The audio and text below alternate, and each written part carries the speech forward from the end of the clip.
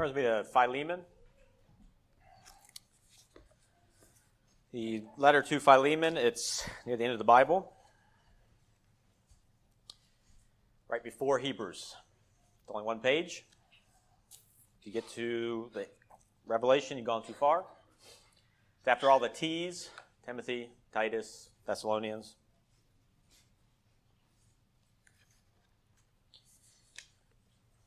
Philemon, we're going to look at verses 17 through 25. So background on this, Paul is writing a letter, it's a very short letter, some people call it a postcard, to a man named Philemon. Philemon was a Christian, and Paul's writing to Philemon and the church that met in his house. So it's sort of aimed at one person, but to be read in front of the whole church. And he's writing about Philemon, who owned a slave. And the slave had run away and met with Paul. And Paul is writing back to Philemon on behalf of this slave. So Paul is in prison right now. So you can imagine the situation. He's in a house. He's chained up to a Roman guard all the time. He's writing a letter, and he's sending back Onesimus. And as we learned, Onesimus was very close to Paul. Paul says, he's my own heart. He's my son. And so Paul is very concerned about Onesimus, and he's also very concerned about Philemon. And so he's writing a letter to Philemon to take care of Onesimus. And so the whole book of Philemon is about reconciliation. It's about taking two people who shouldn't be together on good terms and providing a way forward for them to be together on good terms. And it's a theme that never gets old. As long as there are humans, there are divisions. And so Philemon is about reconciliation, and reconciliation in the face of extreme social, political, and legal division. They weren't just neighbors. This is a slave and a slave owner. So we look in verse 17. This is Paul's getting towards the end. And he says, "If then you, Philemon, count me as a partner, receive him, Onesimus, as you would me. But if he has wronged you or owes anything, put that on my account. I, Paul, am writing this with my own hand. I will repay. Not to mention that you owe me even your own self besides. Yes, brother, let me have joy from you in the Lord. Refresh my heart in the Lord. Having confidence in your obedience, I write to you, knowing that you will do even more than I say. But meanwhile, also prepare a guest room for me, for I trust that through your prayers I shall be granted to you. Epaphras, my fellow prisoner in Christ Jesus, greets you, as do Mark, Aristarchus, Demas, Luke, my fellow laborers. The grace of our Lord Jesus Christ be with your spirit. Amen." Reconciliation is at the heart of the gospel. As we saw in our call to worship, Christ breaking down the middle wall reconciles us in himself. That's the point. Sin separates, the gospel reconciles. When you see separation, you see sin. When you see reconciliation, you see the gospel. So in this passage, we're going to see three ways that Paul is teaching for us to achieve reconciliation. In the most extreme circumstances, how do you achieve unity? How do you bridge the gap? Three ways: corporate identity, assumption of the cost, and partners in the work. So three ways: corporate identity, assumption of the cost, and partners in the work. So let's look at this first. In the first verse we read, 17, we see the corporate identity. Now, the word corporate, most of us think of a company, but it really means a body. So when you say corporate, we have corporate worship on Sundays. The body of Christ meets together, and we all do the same thing at the same time. We sing together, we listen together, we pray together. It's corporate worship. Why? Because there's corporate identity. So that's what Paul's saying here. He says, Philemon, rich, powerful slave owner, I'm sending back your runaway slave. So there needs to be some reconciliation, right? Paul says, if then you count me as a partner, receive him as you would me. Now think about who's talking. This is Paul. Paul was trained by Jesus Christ himself. You don't get a better teacher than that. So if Jesus can't be here, the next person you want to be here is Paul. And when Paul speaks here, he's writing under the inspiration of the Holy Spirit. So what he is saying is what God is saying.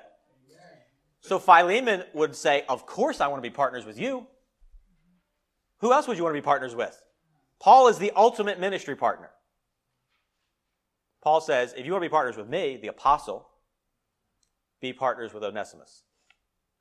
Treat Onesimus like you would treat me. Treat the runaway slave like you would the apostle. Why? Because Paul calls all of them brothers. So he says in verse 17, count me. Then he says in verse 16, before that, no longer a slave, but Onesimus would be a beloved brother. Then in verse 20, he says to Philemon, yes, brother. What did he just do there? He called the slave and the slave owner by the same title, brother. Paul is saying, because we're all brothers, what's the basis for that? We've all been brought into the body of Christ. Therefore, everyone in the body of Christ is with Christ, and that's the only distinction. Amen. So Paul says, I'm in Christ, Philemon's in Christ, and everyone's okay with that distinction because that makes sense. And then he says, Onesimus is in Christ. So if you receive me, then you should receive Onesimus. What's the difference? Now, on the surface, there's plenty of differences. But in the ultimate reality, there is no difference. There's one distinction in this world that matters. Are you in Christ or are you not in Christ? And when it comes down to reconciliation, Paul says, I'm in Christ, you're in Christ, and Onesimus is in Christ. Therefore, whether I show up or whether he shows up, it's still a Christian. That's radical. Paul is saying that the slave and the apostle are interchangeable. They're interchangeable in the body of Christ as far as status is concerned. So in verse 13, he says, talk about Onesimus, whom I wish to keep with me, that on your behalf he might minister to me. In other words, he's saying, when Onesimus ministers to me, it's like you're ministering to me. In other words, Onesimus, you, doesn't matter. Then he says to him, receive him like you receive me. Whether I show up, whether he shows up, same status. And then this is interesting. Look at verse 20. He says, yes, brother, let me have joy from you. You know the word joy there? It comes from the same word as Onesimus' name. Only time it's used in the whole Bible. He's saying, be like Onesimus to me. Now, maybe you don't see how radical that is, but he's telling the slave owner, the sophisticated, cultured man, be like a slave. Be like your slave who you didn't like. I want you to act like him. What's going on here? They're all in Christ. There is no difference. Jew, Gentile, male, female, slave owner. All are in Christ, so all are equal. Now, who is Onesimus? Let's put it in modern terms. Onesimus is a criminal. He broke the law. He stole. He ran away with the money. He's a fugitive. He illegally immigrated to where Paul is. That's who Onesimus is. So Paul says, take this criminal, this fugitive, back as if it was me. Treat the fugitive criminal like you treat the apostle. Why? Because he's a good person? Because he did the right thing? Because he's a Christian. This is how you reconcile Christians together, based on their standing in Christ. Miroslav Volf said, the work of reconciliation should proceed under the assumption that, though the behavior of a person may be judged as deplorable, even demonic, no one should ever be excluded from the will to embrace, because at the deepest level, the relationship to others does not rest on their moral performance, and therefore cannot be undone by the lack of it. The will to embrace, to accept, to reconcile is not based on their moral behavior. What is it based on? Their union in Christ. So in verse 20, he says, yes, brother, let me have joy from you in the Lord. Refresh my heart in the Lord. That is the basis for reconciliation, that all come to Christ at the same level, and within the body of Christ, all are at the same level. Slave, slave owner, apostle, good person, bad person, criminal, law-abiding, all are the same. Now look how Paul expects to be received in verse 22. But meanwhile, also prepare a guest room for me. In other words, treat me with respect when I get there. I should be honored because I'm an apostle. But notice what he said before that. Treat your slave as if it were me. Treat your slave with the same respect that you treat your pastor. Why? Because there's no difference. There's no difference. Why would you treat him differently? Are there two levels in Christ? Are there two kinds of Christians? There's one in Christ, so treat everyone with the same respect. Receive Onesimus like you receive Paul. And so for us, how do we receive Christians? The same way. Whatever their behavior is, whatever their standing is in the world, whatever their relationship is, if they're a Christian, they receive the same greeting as all other Christians. That's a hard saying. James 2, my brethren, do not hold the faith of our Lord Jesus Christ, the Lord of glory, with partiality. For if there should come into your assembly a man with fill in the blank, good behavior, good manners, good clothes, money, status, legal status, political status, whatever you care about. Think about someone you respect and look up to. Think of that person. And there also should come in the opposite. Who do you not look up to? Who do you look down? Who do you say, I don't want my kids to be like that. I don't want to behave like that. Both those come into the church. And you say to the one, you sit here in a good place. And you say to the poor man, you stand here or sit at my footstool. Have you not shown partiality among yourselves and become a judge with evil thoughts? Now, God doesn't just say treat everybody the same here. He says, listen, my beloved brethren, has God not chosen the poor of this world to be rich in faith and heirs of the kingdom which he has promised to those who love him? If you really fulfill the royal law according to the scripture, you shall love your neighbor as yourself. You do well. But if you show partiality, you commit sin. If you treat one Christian any different than you treat the other Christians, you are showing partiality. That is sin. Amen. And are convicted by the law as transgressors.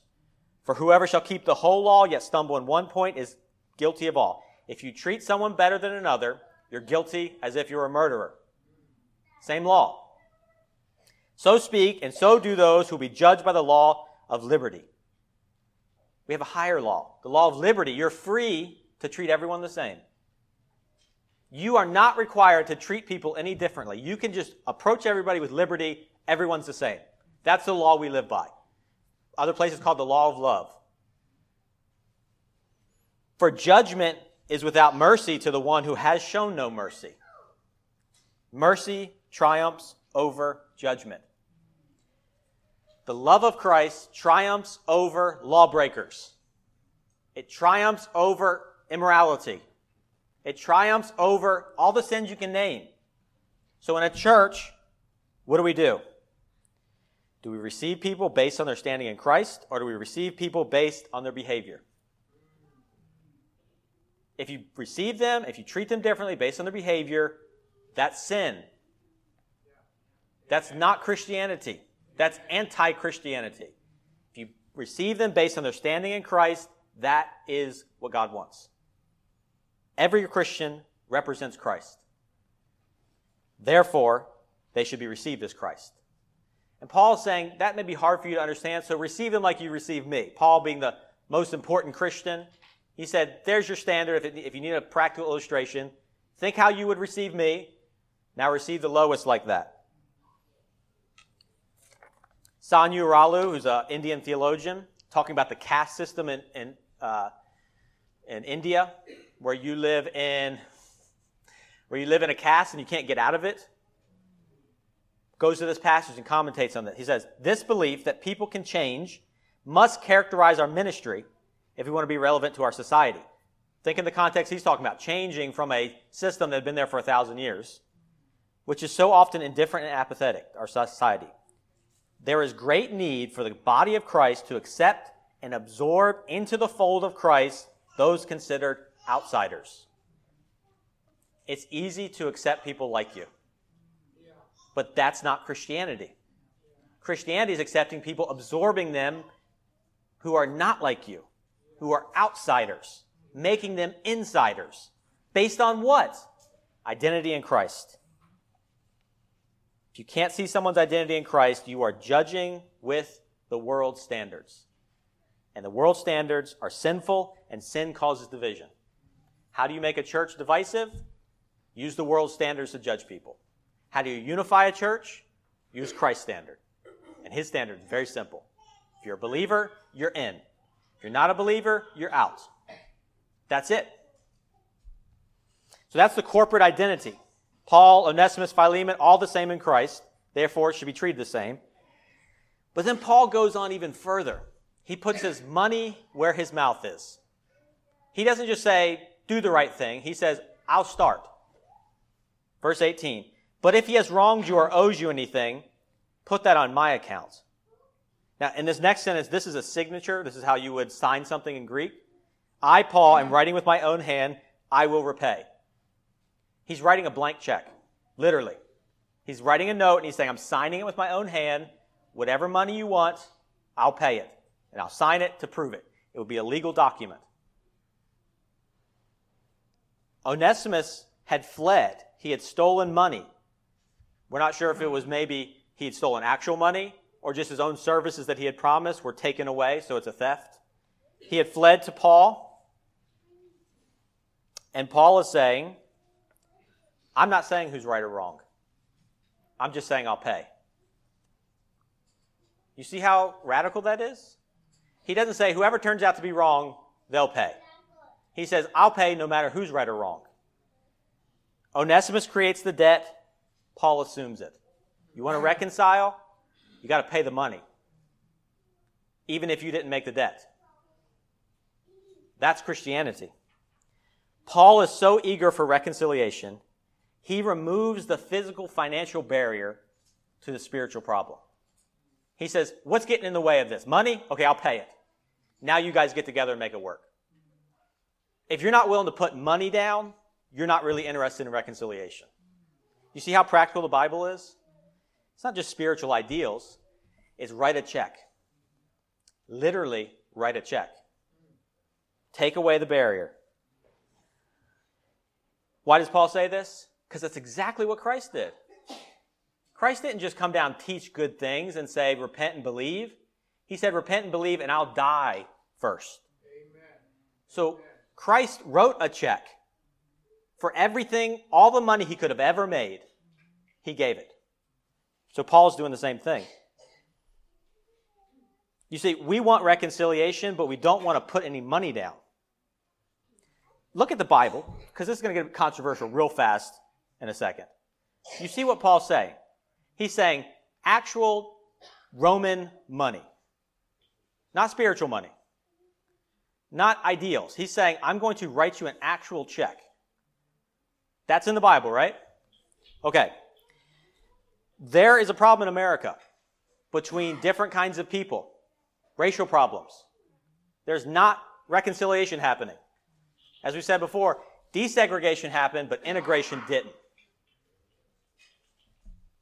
Native Americans, teenagers, are 3 times more likely to put in detention than white teenagers.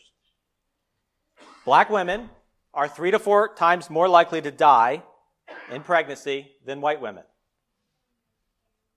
Black men charged with a drug offense that's the same as white men are 5 times more likely to be put in jail. Is there a problem in America? You either don't know or you don't care. That took me about 15 minutes on government websites. I'm not pulling this out of some Marxist handbook. These are statistics. Because you know what? People who die in jail and pregnancies, they don't care about Marxism, socialism, capitalism. Teenagers going to jail, you know how you want to ruin the rest of your life? Get thrown in jail as a teenager. There's a racial problem in America.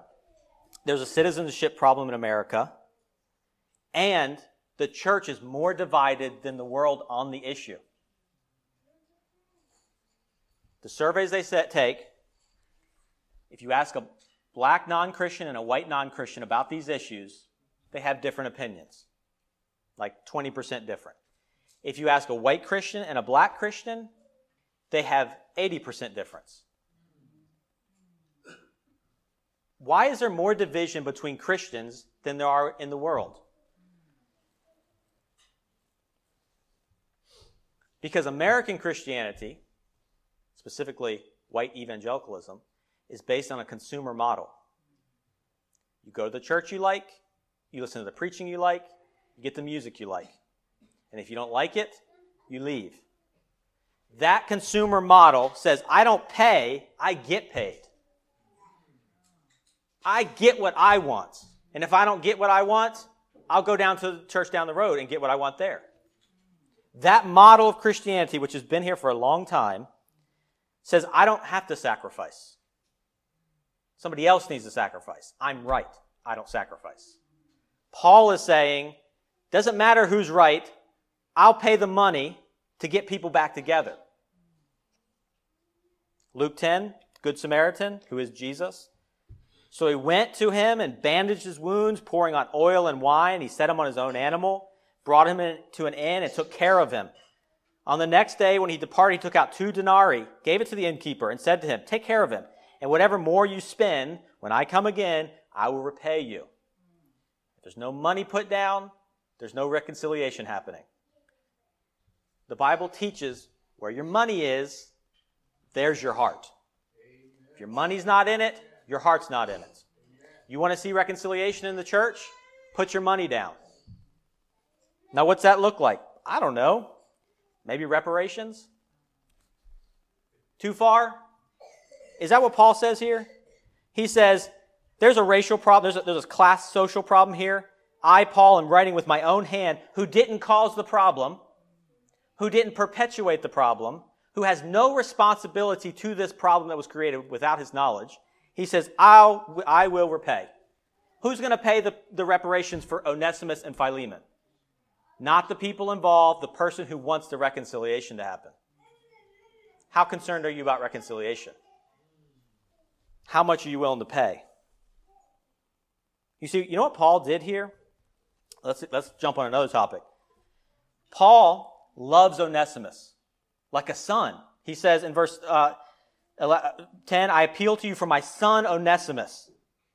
And verse 12, I'm sending him back. You therefore receive him. That is my own heart.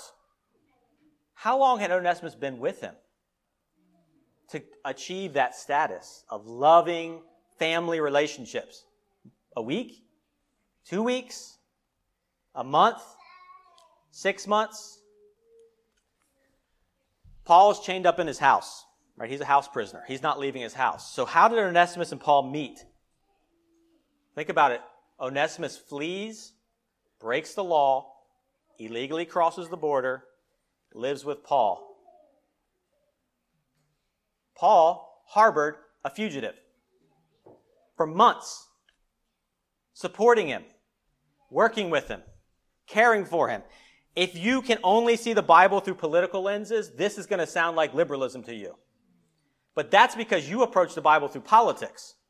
What you need to do is read the Bible, see what it says, then go back to politics.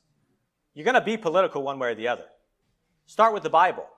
Paul took care of Onesimus while Onesimus was breaking the government's laws. Why? Because Paul put his money where his mouth was. Are we doing that? You want to fix problems in America? Start with your house. Start with your paycheck. See, all we want to do is we want to talk about the government changing the laws and the policies, because those never affect us. We can have grand plans about justice and legal issues and political stands because we never have to write a check. We never have to open up a room in our home. We never have to do anything. We just talk. Paul says, I'm not going to talk anymore. I'm going to write a check. And if you're not willing to give up your comfort to get some physical problems out of the way in order to facilitate spiritual reconciliation, it's not going to work. Too long, we've tried to keep spirituality in a little box and politics in a big box. This started a long time ago. When the Great Awakenings came to America, they said, you make a personal decision to follow Christ. And that's it. That went into the Second Great Awakening. Make a personal decision. Okay, but then what? Then what? See, Philemon is all about the then what. You see, Philemon, Onesimus, and Paul had already made the personal decision. What comes next? You see, have you made a personal decision to follow Christ? Are you in Christ or out of Christ? If you're in Christ, you need to know what comes next. Here's what Paul is saying comes next. Put the money down, open up the room in your house, sacrifice for other people. Why? Because it's exactly what Christ did. He came down, he wrote the money, he paid the check, and he opened up a room in his house. For you, the sinner, the lawbreaker, the evil, hateful person, God came down for us. And now we're going to turn our back on people who we think have broken the law too? Do they must first behave well, then we'll accept them? That's not the gospel. That's the world. If we want to see reconciliation, you got to do some physical work. You got to make some physical sacrifices. You aren't allowed to put your spirit in one side and your body in the other. Your spirit follows Christ, but your body doesn't. Your heart follows Christ, but your wallet doesn't. You come to church on Sunday, but the rest of the week's yours? No. Either your house is God's all the time, or it's not God's at all. Either your money is God's all the time, or it's not God's at all. Either you care about reconciliation all the time for all people, or you don't care at all. The challenge to follow Christ is destructive to this world. Do you see what God's calling us to do? It's upend everything. It's turn over our whole way of viewing the world, which is exactly what Christ did. And his followers turned the world upside down. We're not turning the world upside down. We're maintaining the status quo. We're doing the same thing we've done for hundreds of years. We're doing the same thing we were taught by people in the past who perpetuated problems, who created racial divides, who created economic divides. We're following them. We haven't changed, which means there will not be reconciliation. 90% of churches in America are 90% of the same race. Why? Because sin divides. And if sin divides and churches are 90% divided, that means 90% of churches may not be preaching the true gospel all the time. They may be selectively preaching the gospel. They're preaching follow Christ with your heart and then stop. That's not the gospel. And you don't need to talk about politics. You need to talk about the church. What's this church going to do? Not with the Republicans and the Democrats. Let me give you a heads up. They're going to do the wrong thing. Just solved all your political problems for you. They're going to do the wrong thing. What's the church going to do? Is the church going to follow the Bible, or is it going to deal with politics? Is it going to react off of liberalism or conservatism, or is it going to follow the Bible? Is it going to say, well, wait a minute, I heard a liberal say that, so I'm not for it. I heard Donald Trump say it, so I'm not for it. That's partiality. What's the Bible say? But it goes on. You see, you corporate identity, you assume the cost, and you're partners in the work. Reconciliation happens when friendship happens. When people work together. Look what Paul says throughout this letter. Verse 1. Paul, a prisoner of Jesus Christ, Timothy, our brother, to Philemon, our beloved friend and fellow laborer. To the beloved Apphia and Archippus, our fellow soldier. Verse 17. If you then count me as a partner, receive me as him. Look at the end of the chapter. Epaphras, my fellow prisoner in Christ. Mark, Aristarchus, Demas, Luke, my fellow laborers.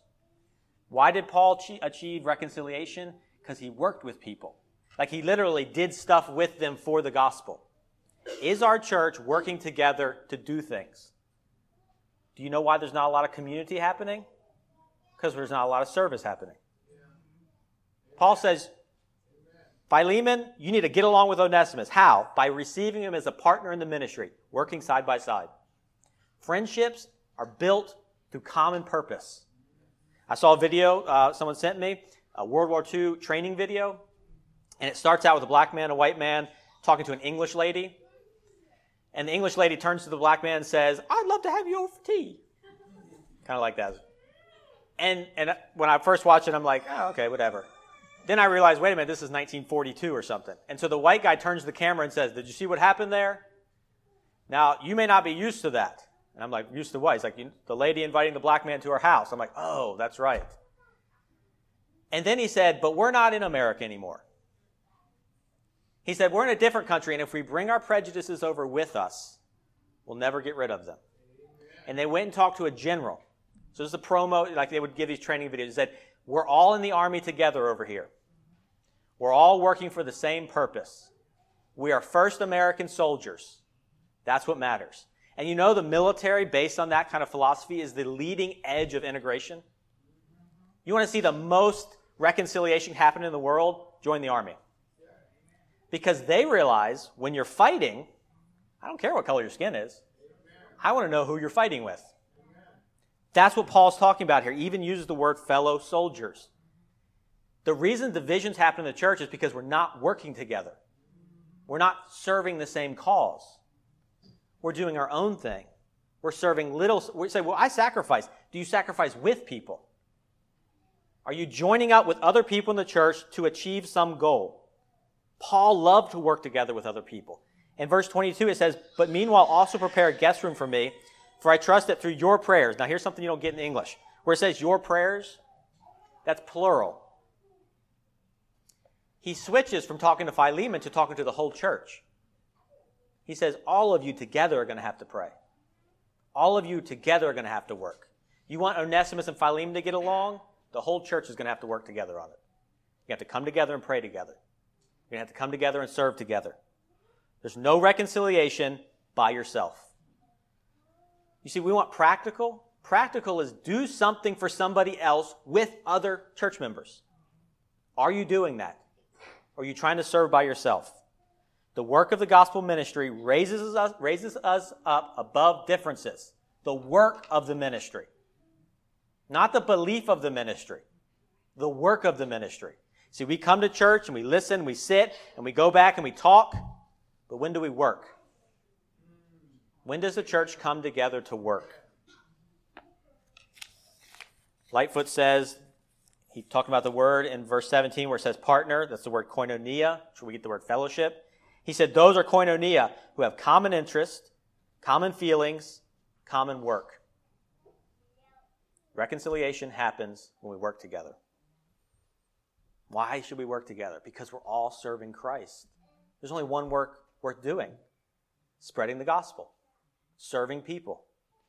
Reconciliation will happen when we set Christ above our money, our comfort, our families, our country, our needs, and serve Him together.